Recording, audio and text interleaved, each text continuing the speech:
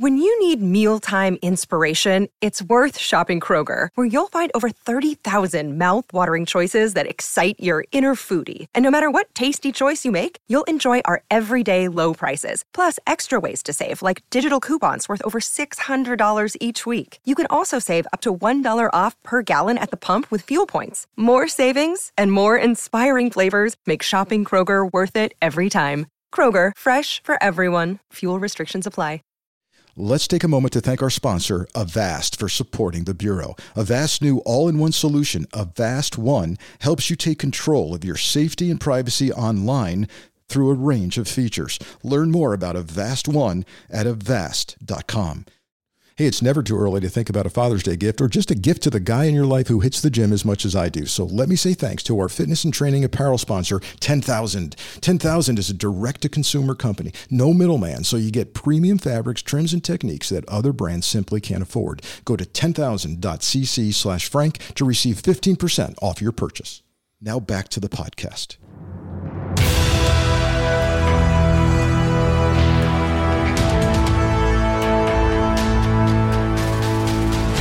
I'm Frank Figluzzi, former FBI Assistant Director for Counterintelligence. Join me on a journey to explore our nation's security, the forces that threaten it, and the people who preserve it. Let's talk with insiders in and around the intelligence community, law enforcement, and the military, including, of course, the FBI. They'll take us deep into their stories, their mission, and their lives as we go behind and beyond the Bureau.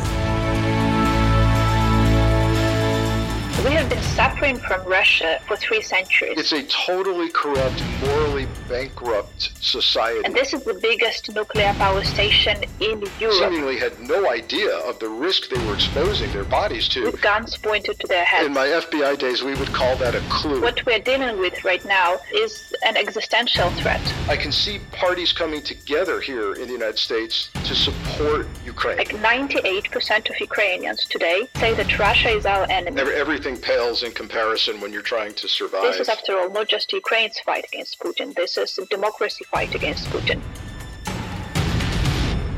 Inna Sovsun is actively serving as a member of Ukraine's parliament, where she sits on the Committee on Energy, Housing, and Utilities. Previously, she was Ukraine's Deputy Minister of Education and Science, and she served as Vice President of the Kyiv School of Economics. She's been a full professor of political science at National University's Kyiv-Moya Academy. Inna spent a year studying education policy as a Fulbright Scholar at UC Berkeley. From her apartment in Kyiv, Ukraine, Member of Parliament Inna Sovsun joins us to share the latest ground truth from the war and to express the horrors and the hopes in the battle for Ukraine. A caution for our listeners, this discussion includes a brief reference to the rape of a child by a Russian soldier. Inna Sovsun is our guest this episode, and I'm so honored to have a member of Ukraine's parliament with us with all that's going on. I have to be honest, I didn't know if Inna would be able to join us today, but she's here, she's with us, so let's make best use of her time and get right into it. Inna, thank you for joining us today. Thank you for having me. Of course, of course. Tell our listeners where you're joining us from and what things are sounding and looking like right now as we record this. Well, I'm at my home in Kyiv. That's where I have been for the last couple of weeks, not during the whole time of the invasion, because the first couple of weeks I was living with some friends a bit south in the city, because my home is in the very north of the city, and that is where the Russians were coming from, so it wasn't very safe at my place. But the last 3 weeks, I think I've been staying here at my place ever since Ukrainian army started regaining control over Kyiv region, and it became a bit safer here. I'm staying at my place, apart from some days that I go to the Western Ukraine to visit my son, who has been there from day one of the invasion. And I am here. It's much better now compared to what it used to be 2 weeks ago. Of course, because we are not having Russians, 20 kilometers from my home right now. But we're still getting air raid alerts every day, sometimes 2, sometimes 5, sometimes they last half an hour, sometimes they last 3 hours. You never know how long that will be. And whenever you hear this sound, we all have those apps on our phones which start blaring whenever there is an air raid alert. People understand that this means that the Russians have set a missile targeting our city. And whether Ukrainian defense system will be able to catch that one or not, we never know. So that is how it feels to be in Kyiv right now. Yeah, I actually can't imagine living with that 24 hours a day, 7 days a week, that kind of wonder of whether or not it's going to happen today, whether or not you'll be safe today. Can I ask you what the impact has been on your immediate family, extended family, friends, in terms of casualties, injuries? Have you, I don't want to get into anything that's going to traumatize, but I also think our listeners need to know what the average Ukrainian is experiencing in terms of loss these days. Well, except for loss of sleep, I wouldn't say that, I'm the lucky one, because loss of sleep is terrifying. I've never had any problems with sleeping. I do have those now. But then, the emotionally, it's very difficult. Two major factors for myself, apart from the very fact that we are at war, is my son living apart from me, and also my boyfriend who is with the army and he is on the east right now. So I worry day and night about him. Like, I try to text him regularly. When he's not responding within like an hour, I start, let's say worrying, to put it mildly. But then I was worried for my parents as well. My parents live in Kyiv region. And the Russians have actually been very close to the village where my parents lived. And my mom got evacuated, but my dad got back to the village, and he was there for a couple of weeks before he also left. And then he, started helping people to evacuate from there. But my parents' home has actually been damaged, even though the Russians were not in the village, but because there were battles around. The shrapnel damaged the windows. So I think now I have to fix about 10 windows at my parents' place. But other than that, I'm one of the lucky ones, right? Because no one from my immediate family suffered, direct, damage, apart from the damage to the house, which is, again, is not as bad. I was actually talking to my mom. I said, like, how do you feel about that? And she said, like, I'm trying to understand how I feel about that, because on the one hand, I've seen people's houses completely burned down. And we are lucky ones, our home is standing, but still it feels like our lives have been violated by some force that just came from outside and just, changed the course of our lives. I think that is how we all are feeling. Yeah, I think, this is a violation on so many levels: personal, housing, life, sleep, but on a grander scale, of course, this is a violation of our humanity, of our freedoms, of our democracy. And here in the United States, I want you to know, most of us are seeing this as a violation of freedom and democracy for all who support freedom and democracy. And you have tremendous support here in the United States.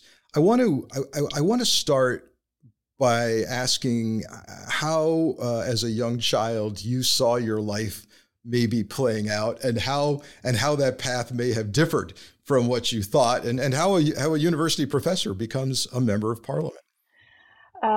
You know what? That's an interesting question, like how I saw my life as a child. And I would actually say that this is pretty much what I saw as a child for myself when I grew up. Because I grew up in Kharkiv, which is the second biggest city in Ukraine, which, again, unfortunately is very much on the news right now because the Russians are shelling it constantly and destroying particularly one area in the city so badly. It pains me to see what they're doing to my native city. But Kharkiv is on the east of Ukraine. It's a big city. It's 2 million people.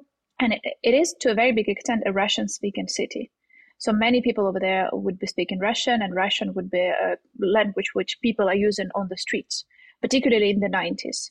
Because Ukrainian language had always been, Russians were always saying that this is like the rural language. So if you speak Ukrainian, you are somehow second-rate citizen. And I grew up in a Ukrainian-speaking family. So from the very early days, like from the kindergarten, I could see how politics are influencing people's lives. So it made me wonder, like, why are those kids treating me badly? Just because I'm just like them, right? We wear the same clothes, we are the same age, like there is no difference among us, except for the fact that I speak Ukrainian at home. I was not even allowed to speak Ukrainian in the kindergarten because I went to the kindergarten during the Soviet times. But they treated me differently just for the mere fact that I was speaking Ukrainian. And there were several other kids like that in our group in the kindergarten as well. So that got me into this thinking about the way how politics influence individuals' lives from the very early period of time. Like seriously, it was a big issue because of this language and then this my family situation, the Ukrainian-speaking family in a largely Russian-speaking Kharkiv.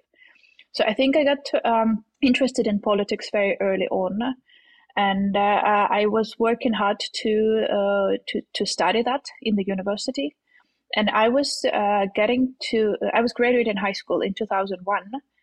And at that time, it was a very difficult, it was a big issue of university admissions in Ukraine was corruption. That was extremely corrupt. And my parents didn't have any money. And I said that I don't want them to bribe my way into the university. I was literally studying like day and night to get into one single university, which was proud to say that we are absolutely corruption-free university. The University of Kyiv-Mogila Academy, which was, I'm very grateful I got there. I literally studied very hard to get there. The competition was immense, but I got into that university and moved to Kyiv in 2001 to study political science. Then I went to study to Sweden. I did my master's in Sweden at Lund University. And then I got back to Ukraine and I started working in the non-governmental organization with education policy analysis. And that is how I got in 2014, skipping several stages in my life. But that is why in 2014, after the Revolution of Dignity, there was a new Minister of Education who was appointed, and he invited me to join his team as the first Deputy Minister of Education and Science, responsible for higher education in Ukraine. So that was like very long way to politics, Yes. like from studying political science, teaching political science. I started teaching around 2011, I think. And then to the policy first at the ministry. And then I got back to academia for a couple of years, went to Berkeley as a Fulbright scholar in 2018-19. Did you say UC Berkeley? Yeah, I was at Berkeley for 1 year as a Fulbright scholar. And actually, 3 days after I got back from Berkeley, the newly elected President Zelensky dissolved the parliament and announced new parliamentary elections. So 1 week after I got back from Berkeley, I was invited to join a party and to run for elections. That's, well, in a nutshell. A couple of, thanks for sharing that. A couple of observations. First, I find it interesting that you have a ministry of education and science, that those two disciplines have been grouped together.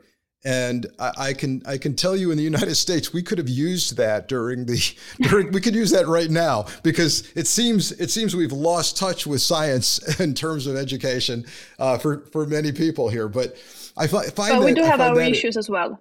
We do have our issues with that as well. I'm sure. I'm sure. And then I'd like, you mentioned your party. Most Americans are, and myself included, are completely unfamiliar with the parties in Ukraine. Tell us about your party and what it stands for. So our party is called Голос in Ukrainian, which is translated into voice. And it was called Voice. I mean, it sounds nice politically to give voice to the people. But there was also a more pragmatic reason to that, because our party was founded by a very famous singer. So yes, we either have comedians or singers running for elections here in Ukraine. Yeah. That's okay. We've had reality television show hosts run for president and win here. Yeah, we've seen that. So we were, so Sviatoslav Vakarchuk is the name of the founder. He has always been, truth be told, my favorite singer since high school. Like, I was always such a fan. I was like, oh my God, this is such a cool, band. I was going to all their concerts in Kharkiv whenever I could in Kyiv, anywhere. And then suddenly I'm having a meeting with this person whom I've heard about for 20 years of my life. And I'm sitting across the table from him, and he says, like, oh, I've heard great things about you, that you can be a great addition to the party that we are building. And I just can't believe that, because it's like, I don't know, give a name of a star that you always wanted to meet, and then suddenly he wants to meet you and then propose something to you. Just imagine that. That is how it happened. And 2019 elections were very interesting in Ukraine because those were elections 5 years after the Revolution of Dignity, but those were the elections which truly changed the political landscape, because 80% of the MPs in the parliament were people who have never been in parliament before. And that was mainly because of the president's party, Слуга народу, Servant of the People, but also us, because we were formed as the liberal party that is very much against corruption, that is pro-market whenever markets work. We also understand market value and all of that. We are liberal in terms of social values. So I'm proud to be called the most LGBT-friendly member of parliament in Ukraine. Also, openly feminist, as I say it, and all of that. So socially liberal, economically liberal as well, but with all understanding of the failures of the markets, but also where markets should work or not. We are the smallest party in the parliament. Well, I wish we were bigger, but it takes time. Yeah. How many parties are represented in parliament, and how many members of parliament are there? So we are supposed to have 450 members of parliament. That is the full composition. But since 2014, we are not have been members representing Crimea and parts of Donbass. So we actually have 426 members of parliament and 5 political parties. And also you have to realize, unlike the United States, where you have your members represented individual constituencies, in Ukraine, it's a different system. We do have a mixed system where half of our MPs are elected on party lists. So people are just voting for the political party, and then there is a list of people, and they're ranked in certain numbers. So you get to this number of votes that translates into this number of seats. That is like you get 15 seats. So the first 15 people in the list get into the parliament. That is how I was elected. I was not elected from the constituency, but from the party list. And half of the MPs are represented in individual constituencies. So we have 20 people in the parliament altogether, which is, again, not a lot. We had the support of about 6% of the population.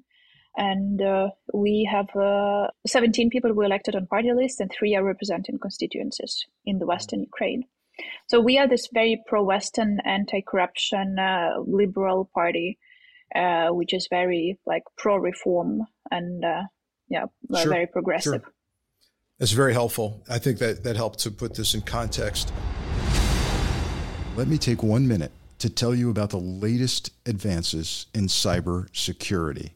Avast is a global leader in cybersecurity for more than 30 years and trusted by over 435 million users. Avast empowers you with digital safety and privacy no matter who you are, where you are, or how you connect. Enjoy the opportunities that come with being connected on your terms. Avast's new all-in-one solution, Avast One, helps you take control of your safety and privacy online through a range of features. Learn more about Avast One at avast.com. I'm all about security, and today security is online security. It's your online security. And here's why I choose Avast for my online security. Its antivirus is award-winning. It stops viruses and malware from harming your devices. It has PC Speed Up, which optimizes the background activity of your apps in order to speed up your PC. Avast prevents over 1.5 billion attacks every month. With Avast One, you can confidently take control of your online world without worrying about viruses, phishing attacks, ransomware, hacking attempts, or other cybercrimes. Learn more about Avast One at avast.com. Now, back to our guest. And so, speaking of Parliament, in this horrible time, has Parliament been able to communicate with each other? Members communicating? Have you held sessions? What's that looking like today? We are actually always, all the time. Basically, every week we are having sessions, because typically our schedule looked like this. We would be having 1 week, we are having plenary session. Then 1 week we are working with in the committee, in the constituency, with different groups, developing legislation and so on and so forth. That was our regular schedule, like 2 weeks, 1 week plenary, 1 non-plenary. This has all changed, of course, February 24th. We did have our first emergency session meeting at 7 in the morning on the beginning, because the invasion started at 4 in the morning. At 7, we were in the parliament. Let's put it this, it was very tense being there in the parliament, hearing all the explosions over Kyiv and not knowing if Putin would try to target the parliament building. But we had to go there to declare martial law and also to make some other smaller changes to legislation, but mainly the martial law. And after that, we have been gathering almost every week for very short sessions. We are not having any debates in the parliament. We are having preliminary informal consultations on the legislation that we are to discuss. And then once everyone agrees upon that, we are getting to the parliament and we just vote very quickly so that we do not spend too long a period of time in the parliament. We are not announcing the sessions in advance. We are not allowed to talk about the sessions 2 hours after it ended, because people are still in the building, like the speaker and many other people who have different functions in the parliament. Yeah, so that is the way we have been working. And actually, absolute majority of MPs are coming to those emergency sessions. I think 376, 360 is the number of people who are coming. So basically everyone except for about 20 MPs of a pro-Russian political party that have fled the country. So, yes. And then some people are just, people get sick or go with delegation abroad or something like that. But other than that, people are coming to the sessions all the time. Yeah. Do you also, as a member of parliament, receive regular military updates on the status of the fighting and progress in the war, or how do you stay informed on that? Well, I would say that we do get some insights, but not so much through official channels, because we also realize that, the military command needs to be doing exactly this, commanding militarily. This is their job. Because apart from working in the plenary sessions, all MPs are also doing many other types of work. Like many are organizing humanitarian aid. We do have 2 of our MPs in our party, making it 10% of the party, who are directly fighting in the army. We do have people who are, from eastern regions, MPs from eastern regions. They know what is happening there. So, because we are involved in so many networks, we get different pieces of information from here and there just because of the things we are doing. So that is how we get more information.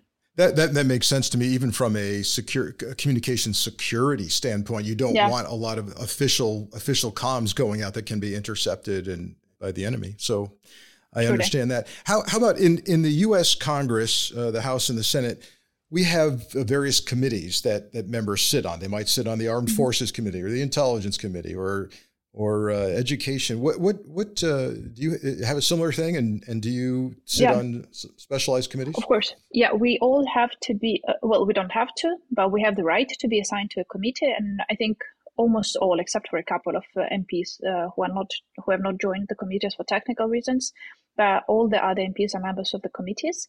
We can only serve in one committee. I think that is different from your Congress. I think in your Congress, you can serve in several. Yes. I think that's actually smart. We should actually promote that in Ukraine's parliament as well. Because I was, at the beginning, given my background, I was serving in the education committee. But then 9 months after working there, I actually changed committees and I'm now serving in the energy committee. Energy. Which was a big change for me, which happened for many, many reasons, which we don't have time to explore here. But I would say this, that I didn't give up on education policy, but I added some additional things to my portfolio, namely the energy issues, which are crucially important for many reasons. For Ukraine, because energy is one of the mechanisms how Russia is threatening Ukrainian security. So that is a security issue for us. Second, of course, with the climate change and all, this is, again, a big threat, and then we need to be addressing that as well. Not as urgent right now for us, but still it's a big issue. And I wanted to explore it more. That's why I joined Energy Committee about two years ago. Yeah, something like that. Yep, there's a lot to learn there. Does energy include your nuclear power? Yeah, yes. Yeah, and so the world watched very anxiously as we saw a gun battle in Chernobyl and a fire. What's the latest on security around Chernobyl or any other nuclear power facilities? And what do you think What do you think happened with regard to the battle there at Chernobyl? And reports now that Russian soldiers seemingly had no idea of the risk they were exposing their bodies to with regard to radiation. What can you tell us about that? Truly, they captured Chernobyl, which is about 100 kilometers north of Kiev. So it's really like 1.5 hours drive. We took a visit there recently, and it's really close from Kiev, right? It's in the north, very close to Belarusian border. And they have captured Chernobyl the first day of the full-scale invasion. So we even like at that time, we were still not fully understanding what is happening. We are still getting used to the sounds of the air raid alerts and bombs exploding. And suddenly we hear that they have captured Chernobyl, which sounds just terrifying. Of course, Chernobyl nuclear power plant station is not a functioning station, but it is holding, it's a storage place for nuclear waste. And of course, it has all the sarcophag, is that the English word? Like the cover for the old station. And so them being there seemed extremely dangerous. They have also captured a few hundred people who were working at the station at the time. And the people who were working there had to continue working for over a month under Russian guns, but they had to continue operating the station. And I was thinking about that, like, oh my God, this must be so scary because they can't leave. They have to stay there, and they are being forced to work in the nuclear power station with guns pointed to their heads. They're the true heroes, like as much as the military men and women are, because they are, what they did was amazing. They continued working there. But the Russian soldiers have actually captured large part of the territory because Chernobyl is a power station, but there is this large territory around, which is the area where people are not allowed to leave for, after the explosion. And it's like a protected area, so you cannot simply go in there. There is a huge fence around it and all of that. So you cannot easily get into that territory. But they have been stationed there, and they did some very stupid things, which just exemplify to what extent Russian army has been prepared for this invasion overall. For instance, they started digging in the area which is called the Red Forest. It's called the Red Forest for a reason. Because of the radiation levels, the trees there are literally like orange and red. And anyone who has been to Chernobyl, who has read anything about Chernobyl, knows about that red forest. Even if you don't, you go there and you see red trees. That should be a sign that something is wrong with that place. Yeah, right? in my FBI days, we would call that a clue. Yes, a very, very clear clue. My 9-year-old son would have understood that, right? That something is wrong there. But they were actually digging holes from there. So they were breathing in the air and the particles from the ground, which were much more contaminated than the air itself. So we do know now that hundreds of them have suffered. And I think a few thousand of them were actually stationed in Chernobyl. And they have been moved to hospitals in Belarus. Now they're slowly dying, or not so slowly. One important issue is that everyone speaks about Chernobyl for obvious reasons. Everyone knows Chernobyl, but they're gone from Chernobyl right now. Ridiculous part of the story is that when they were leaving, they asked the Ukrainians in the station to sign a paper that they are getting the station back, which made no sense. It's just as ridiculous as you can get. But they actually signed this letter, like, we are returning the station to the Ukrainians, signature of the Russian forces, signature of the Ukrainian administrator of the plant. So this is the most nonsensical event of this war. Yeah, we screwed it up, we radiated ourselves, and now we just want an official record that it's your problem. Yeah, exactly. Yeah. But Chernobyl is of course known all around the world, but they're still keeping the Zaporizhzhia nuclear power station. And this is the biggest nuclear power station in Europe. It's huge. In the southern Ukraine, it's very big, and they're still holding that one. So everyone speaks about Chernobyl, but they forget about the Zaporizhzhia nuclear power station, which is still under their control. Okay, and still an active supply of power, correct? It is. Yes. Yeah. Okay, so they want that. Hey, let me tell you about our new fitness and training apparel sponsor, 10,000. Fitness has been a part of my daily life since my days at the FBI Academy, and during today's leg workout, I was wearing 10,000. Their tactical short is the ultimate combination of durability, mobility, and versatility.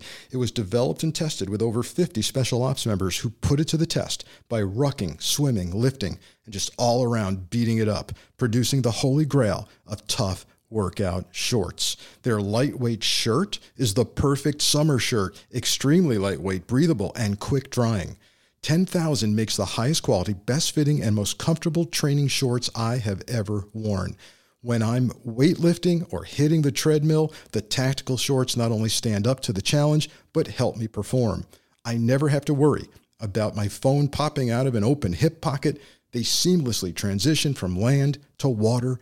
10,000 is a direct-to-consumer company, so there's no middleman. You get premium fabrics, trims, and techniques that other brands simply can't afford. There's free shipping and returns, and check it out, a lifetime guarantee. 10,000 is offering you 15% off your purchase. Go to 10,000.cc/Frank to receive 15% off your purchase. That's 10,000.cc/Frank. You know, we mentioned the soldiers, the Russian soldiers, who seem to have no idea what they were doing to themselves and their bodies, and ultimately will suffer severe health consequences. And I can't help but see that as a symbol, a real living symbol of Putin's complete lack of humanity and caring even for his own soldiers. And of course, we're seeing that play out with heinous crimes against innocents, children, women, a strategy of attacking civilians. This is all part of a mindset and a culture of totalitarianism that simply does not value human life, even their own lives. Tell us what horrors are being experienced, what your sentiments are, what people are thinking about horrors in Bucha and in other places. You're absolutely correct describing all those as horrors, and they are truly terrifying. And, you know, the scary part is that it's part of the history. It's something that probably the world chose to ignore for years, but we have been living next to this totalitarian state for 3 centuries. We have been suffering from Russia for 3 centuries. They were forbidding our language, they were destroying Ukrainian intellectuals, they were closing down Ukrainian schools, they killed 10 million people in 32-33 with a great famine called Holodomor here.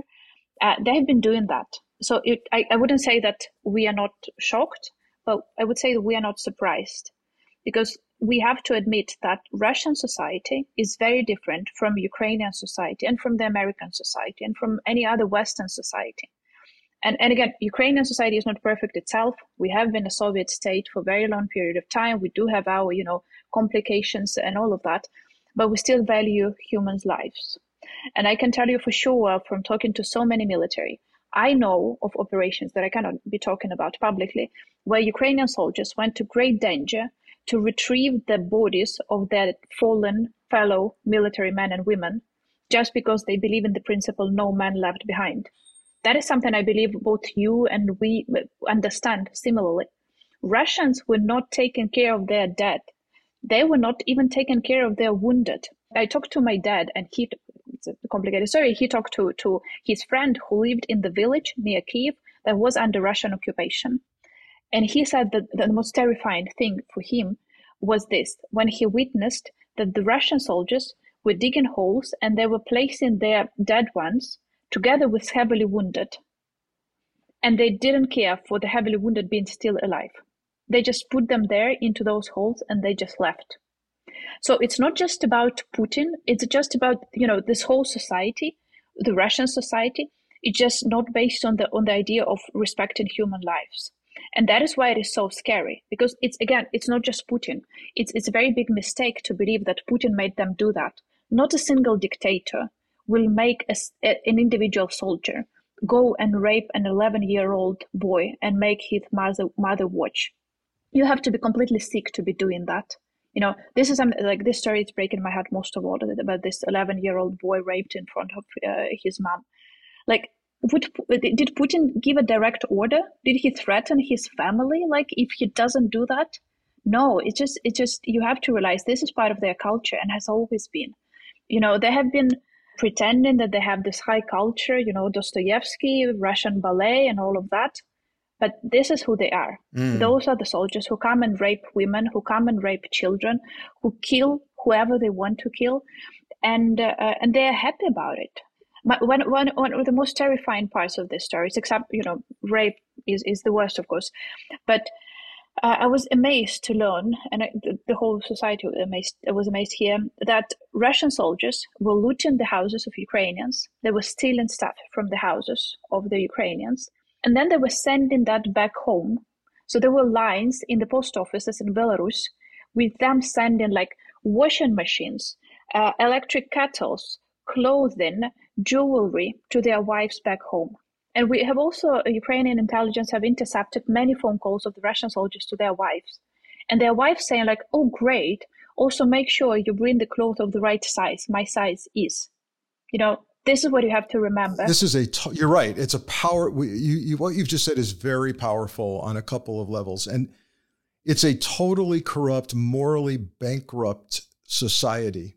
And I want to say to our listeners are around the world, but here in America, if you think that this only happens 5,000 miles away, if you think this is somehow unique to Russia, please understand that this is part of a totalitarian mindset, a mindset that does not understand that human life is sacred, and it can happen elsewhere. It has happened elsewhere.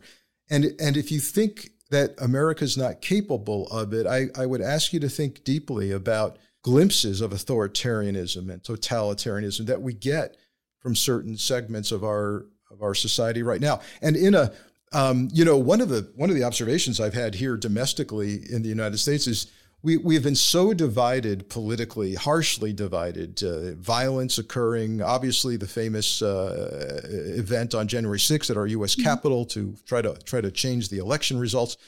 But one thing that's happened is, for the most part, there are still people on the far right fringes who seem to support Putin. But for the most part, I can see parties coming together here in the United States to support Ukraine and the people of Ukraine. And for that, I have to be at least thankful that that's happening here. But that resilience of the Ukrainian people has so impacted us. Tell us about where that comes from. Because there have been times in the past couple of years here where I've wondered whether Americans were capable anymore of such resilience and fight that you are demonstrating. Tell us where that comes from. It's a great question that I'm not sure I'm able to answer 100% correctly, but I will make my guess. I think the major reason for this resilience just comes from the level of threat that we are dealing with. Because what we are dealing with right now is an existential threat. I mean, it's the threat to our existence, literally. Like to our individual existence, to us as individuals, right? So when Russian army was over here, like it was literally 20 minutes drive from my home. So that was like literally danger to my existence. But it's also danger to existence of us as a society. And when everyone sees that, and when the situation is so black and white, you just understand that you have to fight. You don't really have a choice. Like, look, people in Kherson, a southern city, a regional center, which has been captured by Russians the first day of the invasion. It's a city of about 200,000 to 300,000 people. The majority, absolute majority of them are speaking Russian. They have been going to the streets to protest with Russian tanks pointed at them, with Russian soldiers regularly opening fire on them. They still go to the streets to protest. I'm looking at those people and I'm thinking, how is that possible? How is that my country? Because Ukraine has been divided through many, lines itself. We are not a perfect society. It's not like we didn't have our problems. We do have our difficulties. Well, lots of them, just like you do, like any society does. But I think when people are just dealing with this existential threat, when they realize that their whole existence, the way they used to live, is under threat, that is where they understand that they have to fight. There is no other way. There is just no other way to save our way of being. I agree. I agree. It is an existential threat, and kudos to the Ukrainian people for seeing that for what it is, because sometimes in the United States, we need a slap upside the head to understand what an existential threat looks like. And I hope we're able to see that when it comes. Sometimes it has to be external for us to see it. And you know what? Just a short quote. Whenever I come from the parliament and I'm telling my boyfriend like, oh, we had this fights and so on and so forth, and he said like, yeah, you know what? This all is like all those internal fighting. They will last up until the first bombs explode over Kiev. He was saying that like for a year, That's literally. Right. Then the first bombs explode over Kiev. And like all political infightings don't matter anymore. Everyone is just staying united to stop bombs from exploding over Kiev. Yeah. Everything pales in comparison when you're trying to survive. Yeah. Speaking of trying to survive and external threats, what do you say about the kind of programming that Vladimir Putin is doing to Russian brains right now and his soldiers, telling them that they are denazifying Ukraine, that they're killing Nazis? Where does that come from? You know, in many conspiracy theories and in many pieces of propaganda, there's a kernel of truth somewhere inside there. Where does that come from, and what's the real ground truth in Ukraine? Well, trying to find the kernel of truth that it's all based on is probably very difficult, because Putin can just lie for the sake of lying. We all understand that. But as I was saying, these complications in relations between Ukraine and Russia have been ongoing for centuries, with Russians claiming that. So a short look at the history. Most of Ukraine became part of the Soviet Union, like after all the events in 1917. But Western Ukraine was part of, partially Poland, then, Austro-Hungarians, then Poland, all of those territories. And Western Ukraine only joined Soviet Union in 1939, at the beginning of the World War II. And in the rest of Ukraine, people got used to the Soviet Union. The western parts of Ukraine have not been accepting the Soviet rule. And they started the fight against both the Soviets and the Nazi at the same time, with what was called Ukrainian UPA. Not sure what the translation is. Ukrainian rebels army. Yeah. And they were fighting against both Soviets and the Nazi at the same time, mainly in the Western Ukraine. And the Soviet historical narrative always claimed that those people have been collaborators of the Nazis, which made no sense, because they were fighting against, Nazis as much as against the Soviets. It's just the very fact that they were fighting against Soviets that became the basis. I think this is where it all comes from, because there were people, particularly in the Western Ukraine, who were fighting against Soviets during the World War II. And they started calling them Nazi. And actually today in the morning, I read some piece of news that the Russian Museum of Second World War, I think, opened an exhibition on the roots of the Ukrainian Nazism. And they actually refer to the period in the Second World War, and they refer to those Ukrainians fighting against the Soviets in that time. Yeah, they're literally rewriting history. Oh, so much. Which of course they've done before. They've done before. Yeah. And then similarly, in the notion that there are considerable people within Ukraine that are okay with, at least in certain provinces, perhaps, with Russia coming in, and that this gets to the larger question of resolution of this conflict, and some suggesting that, hey, in order to save lives, Ukraine's going to have to concede the Russian-leaning territories, and this will all be fine if that happens. Tell us your thoughts on that. Well, my first answer to that question is: would you give up Alaska to Russia if they start bombing, Austin and then New York? Right? That's just not a fair question to ask, because that's not just the violation of the Ukraine sovereignty. That is what they're doing now, is the violation of the very principle of sovereignty that the whole international relations is based upon, right? If we do not respect the principle of sovereignty for individual states, then we do not respect it for any other state. That is why it's important to protect the very principle that the whole international community is built upon. Second, let's look at the people who are in those eastern regions.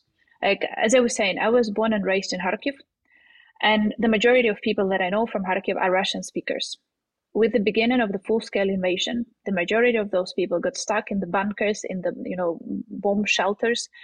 They were texting me saying similar messages. Ina, please tell anyone who's willing to listen that we are a Ukrainian city and we want to stay Ukrainian. The majority of those messages were actually written in Russian, but that was their message. So you shouldn't confuse the language people are speaking and their national and political identity. It's like, let's say, with the French-speaking Canadians. You wouldn't call them French, right? They're Canadians. They just speak a different language. That is what you should understand. Like people in the South, they start protesting against Russian rule there, and they mainly speak Russian. People in Donbass, where the major battle is launching as we speak right now, they are all trying to flee the region, and they are not fleeing to Russia. They're all trying to escape to the territories under full control of the Ukrainian government.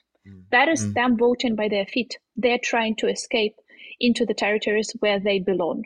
And that is in central, in western, in northern Ukraine. So when anyone says, like, maybe you should give up those territories, well, there are people over there, and they choose to be Ukrainians. They chose in a very hard battle to be part of the Ukrainian state. We cannot simply give them up just because Putin says that, I think they might want to join Russia. Well, they don't. Like, they all are now feeling Ukrainian as they have never before. Like 98% of Ukrainians today say that Russia is our enemy and we want to have nothing to do with them. 98%. Ukrainians have never been as united on any issue as they are on this issue right now. And I know people who have been rather leaning to the idea of let's be friendly with Russians. The first week of the war, they joined the army or the territorial defense to fight against Russians. What an important message and reminder to all of us.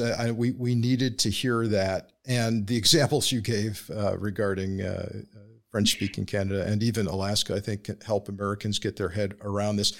As someone who spent 25 years in the FBI and then ultimately headed up foreign counterintelligence for the FBI, I can assure our listeners that for my entire career, I've understood that we have enemies in the world. We have adversaries in the world who get up every day wanting to destroy democracy and want to hurt us. So the notion that we should somehow give Putin a rationale, a face-saving gesture, give him a province or two, and so he can declare a victory and go away. He will not go away. This adversary does not go away. And sadly, there are horrible losses of life occurring, but there's nothing short of a complete resounding defeat of Putin that's going to stop him from advancing into other countries. I mean, you now have Finland and Sweden seriously discussing NATO membership. I mean, this tells you they see the threat for what it is, and it doesn't stop with Ukraine. Truly. And you also have to remember that we are not the first victim of Putin's ambitions and his delusions, because first he went into Georgia in 2008. He took part of Georgia. Georgia has its own problems right now. From the early 90s, the Russians have grabbed part of Moldova, which is close, we are bordering this undecided area of Transnistria. He has been going into other territories in Syria. Like, whenever he hears that the West would not interfere, that the West would keep on saying that we don't want to escalate, for him, that is a clear sign he can go further. That is how he reads it. That is why I believe that if the West reacted properly and introduced the sanctions that we are seeing today, in 2014, when he annexed Crimea and started the war in Donbass, we wouldn't have had this full-scale invasion today.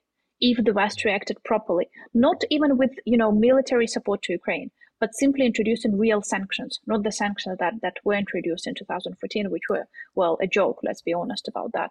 So he needs to be stopped because he doesn't understand those half measures. He doesn't. He never did, and he never would.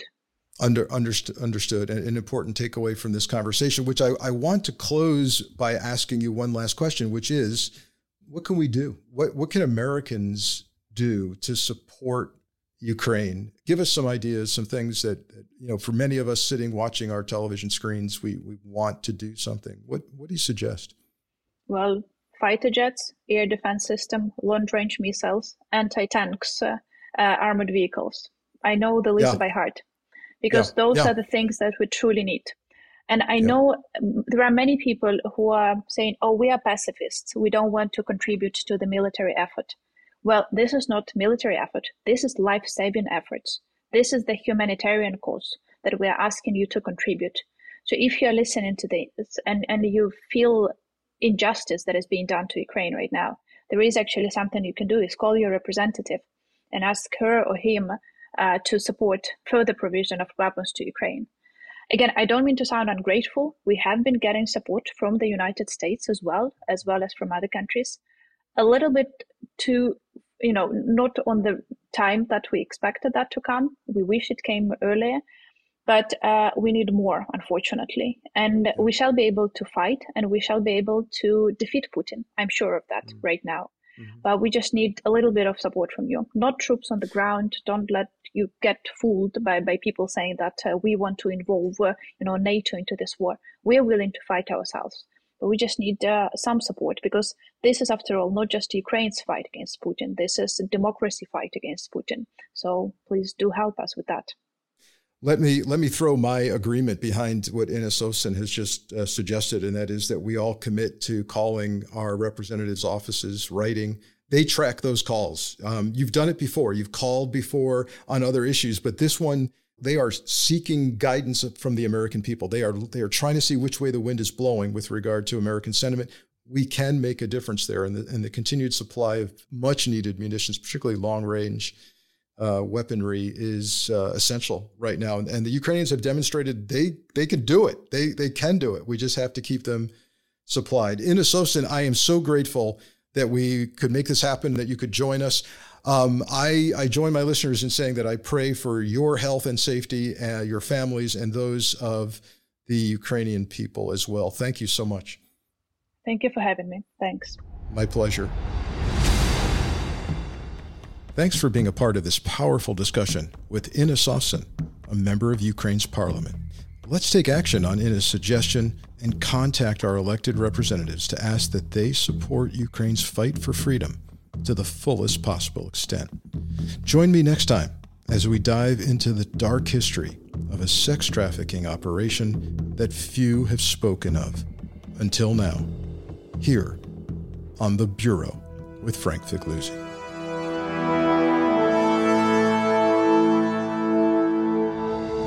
The Bureau is written by Frank Figliuzzi and executive produced by Allison Gill with sound design and editing by Molly Hockey, with podcast art design by Johanna Coxeter. Music for The Bureau is written and composed by Peter Rydberg. The Bureau is a proud member of MSW Media Network, a collection of independent creator-owned podcasts focused on news, politics, and justice.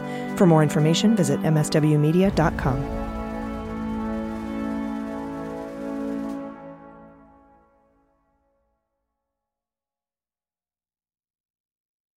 These days, work is in trouble. We've outsourced most of our manufacturing to other countries. And with that, we sent away good jobs and our capability to make things. American Giant is a clothing company that's pushing back against this tide. They make all kinds of high-quality clothing and activewear, like sweatshirts, jeans, dresses, jackets, and so much more, right here in the USA. So when you buy American Giant, you create jobs in towns and cities across the country. And jobs bring pride. Purpose. They stitch people together. If all that sounds good to you, visit American-Giant.com and get 20% off your first order when you use code STAPLE20 at checkout. That's 20% off your first order at American-Giant.com with promo code STAPLE20. When you need mealtime inspiration, it's worth shopping Kroger, where you'll find over 30,000 mouth-watering choices that excite your inner foodie. And no matter what tasty choice you make, you'll enjoy our everyday low prices, plus extra ways to save, like digital coupons worth over $600 each week. You can also save up to $1 off per gallon at the pump with fuel points. More savings and more inspiring flavors make shopping Kroger worth it every time. Kroger, fresh for everyone. Fuel restrictions apply.